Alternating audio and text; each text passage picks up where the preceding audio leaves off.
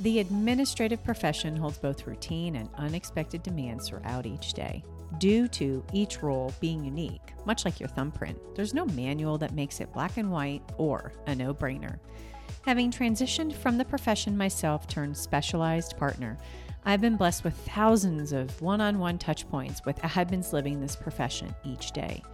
Each have shared with me remedies, ideas, and hilarious moments which could help others transition from, and I air quote, the island in which we feel and see ourselves living to a place of community.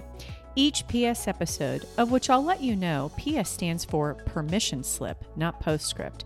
These episodes will deliver thought-provoking moments from much of the wisdom gained through the years to help you navigate your admin world. Let's get to today's topic.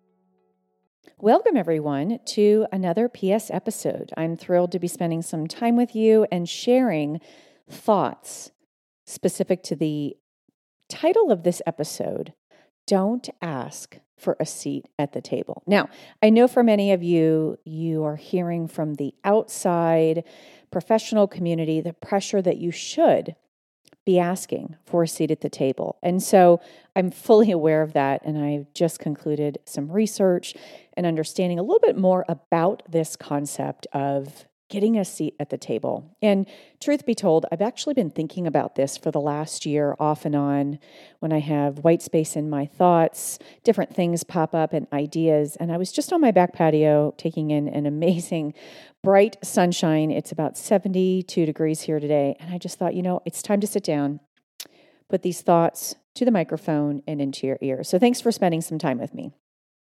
Having a seat at the table, essentially, the definition is an active role in some group or activity in which one's opinions are heard and one has influence in how decisions are made. I am obviously a huge fan of speaking up. I'm a huge fan of growing your breadth of command. I'm a huge fan of elevating in your role. So what I want to do today is break it apart like a Jenga game and let it just fall down and rebuild it with some new ideas. Most of what I'm sharing, yes, is my personal opinion. However, it is backed by 5 years worth of calls with admins, research, talking to executives, talking to other, individuals who are leaders, supporting other leaders. And there's a lot that is promoting my perspective to help sort of shift and correct and enhance and move forward your perspective on this very important thing, which can also sort of be connected to self-care and just kind of how that's sort of lost its importance because now it's just too vague. So I want to bring some context behind the statement, seat at the table. When we want a seat at the table, it is a desire in the journey of your career, and this is based on the research I just did, and I'll have links in the show notes. You want to be at that table because it makes you look a little bit more important, which is awesome. You obviously are trusted and believe that your contribution and ideas, right, not so much an opinion, but ideas are valuable to the topic at hand that's the meeting. And I think that is fantastic. And I think that we should be in meetings. I think that we should have an expectation set for ourselves where I just want to listen in this meeting. I just want to take notes in this meeting. We should also have an expectation, which is mentioned a bit more deeply in episode 53. She goes into great detail about how to start getting involved and having your ideas heard. And if you notice my word choice, I didn't say getting a seat at the table and sharing your opinion. So episode 53, I'll mention that also in the show notes for you guys. Here's the thing. When we sit at the table and we know nothing about the topic, please, dear goodness, do not call on us. So if you have a seat at that table in that meeting and you've been invited and they call out to you to contribute, what do you do? Do you say, oh, I'm just here to listen and take notes? Notice I said the word just. We are still damaging our contribution. Do you say, I actually don't have a lot of context behind what you guys are discussing, but can I get back to you? That's an option. If you are noticing with those two example answers, the individual who was called upon does not have a voice on the topic. Aha, that is the largest thing I want to point out here. Do you have your voice? And I mentioned this in another episode. Sorry, don't know which one. It is highly possible it was through Confidence Currency with my girl Jamie Dander, and I believe her episode is 11. I'll have the correct episode number in the show notes. We talk about you cannot be confident if you don't have fluency on the subject. And so if you guys are looking to get a seat at the table to have an influence, and you are still developing your fluency on the topic, you may damage your brand when you don't want to. So here are some ideas. You should be developing your voice first. You should be studying. And when you're studying, you're capturing notes almost as if you're getting ready for a midterm.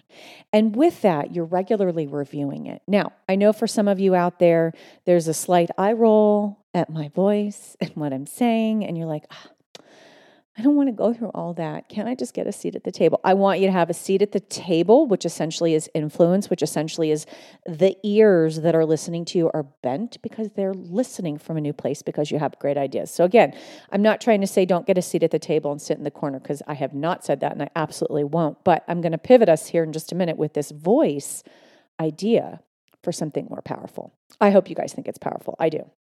Do you have fluency on the topic? Maybe you're putting together the annual retreat for the board of directors and you're pulling together accounting and marketing, maybe a chief of staff or someone else who's a contributor to the decisions that are made for that amazing retreat. You obviously have a fluency on talking about that because you're leading that. I'd like to point out that you do have a seat at that table. You have to break it down, and I threw a little visual here. What is step one of moving forward in your career to have fluency on a topic that is easy to learn, digest, and speak to? Once you test that out, which is in episode 53, you then are building confidence within yourself to be able to speak to the fact that I know what we're talking about. So if I am called upon, I can contribute something. And just so you guys know, that something could be, I actually have a lot to mention. Can I book 15 minutes with you to go over it? Because maybe you're running out of time. And that's something that we as administrative individuals are constantly focused on. That clock. Where's that clock? How many minutes are left? Did they ask you at the end, really knowing that there wasn't going to be enough time and you want to still follow up? Breath of command, follow through, and assurance. Thinking about that level one, do you have the knowledge? Are there other materials previously used in those meetings that you could review to get up to speed? I've often been found telling you guys, especially when I'm doing one-on-ones, study. There's that lifelong learner in you that wants to learn. You are learning when you're reading. I often get uncomfortable when I go to sit down for a book. I'm like, this doesn't feel productive. And then I see all of my tabs and highlights from the previous pages, and I'm like, I've learned something just by sitting and reading.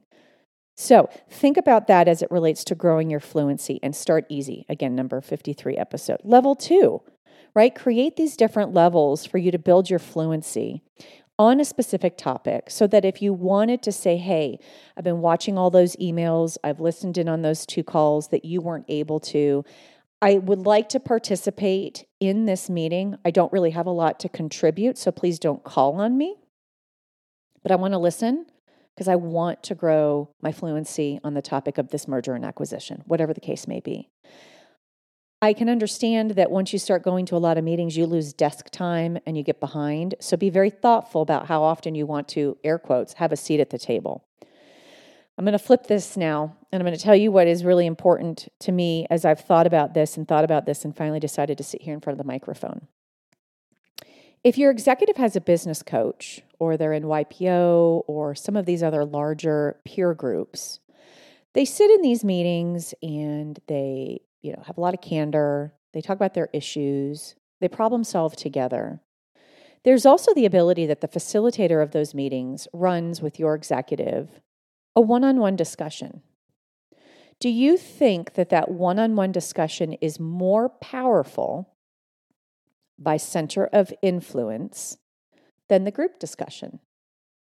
I think it is to a degree. And here's what I mean. When your executive is in a meeting and they've come back from the meeting and you've been building a strong level of trust, rapport, confidence, breadth of command, positively challenging them, and you say, "How was that meeting?" And they say to you, "It was really tough." If you have the place to ask, "What can I help with?" and they communicate to you the issues that they had in that meeting, your influence is so much more powerful than if you were in that meeting sitting at that table. So I bring that up here because, like a business coach who has regular meetings with an executive, that influence in that one-on-one might be more powerful than the influence or the 50% contribution if that person had a seat at the table versus that undivided one-on-one time. So if you're looking for a seat at the table, I want to encourage you to think about what that looks like for you, right? Don't use the universal statement, "I want a seat at the table," if there's no roadmap on how you get there, really starting in those levels, as I mentioned. Education, context, fluency is key. And then the next thing, kind of challenge yourself to say, do I really want to sit in that meeting for an hour? You may not. However, your one-on-one influence to that executive post that meeting could be even more powerful than sitting in that room. And I want you guys to realize that that one-on-one is amazing. And I distinctly remember many instances where I did not sit in a meeting. I had too much to do. And I said, "We'll debrief after." He'd come back in, he'd close his door, and we would talk about it. And I said, for me, even though I wasn't in there, this is what I'm hearing. And we unpacked it together. And we came to a different decision or multiple options together, one-on-one. I personally think that that is another level of excitement as it relates to ultimately what this whole thing is. Having influence, being able to contribute, kind of going back to the top, an active role in some group or activity in which one's opinions are heard and what has influence and how decisions are made. And that's why it is so powerful. If there's an issue, you show up with 2 to 3 options as the corrections. That is where you build trust that, one, you go out and you resource, you have intellectual curiosity. So a couple things are unpacked here. I will have 2 articles linked, one in specific that was a LinkedIn article that was from 2016. Don't confuse having a seat with having a voice. Ugh. I want to reach out to the woman that wrote this because that was so powerful and so important. And when I saw that first for the research before coming to the mic, I was like, okay, today's the perfect day to do this. So, divine timing. Finding your voice. Having that single ear of influence with your executive or other team members might be more powerful for you and your brand. Thanks for listening, guys. I always enjoy spending some time with you, and I hope this gave you some new thoughts. Have a great day. Thanks for sharing a little bit of your time with me and allowing me the opportunity to inspire you. My intention with the PS episodes are to help you stay energized about your profession and continue to love it. Have a great day.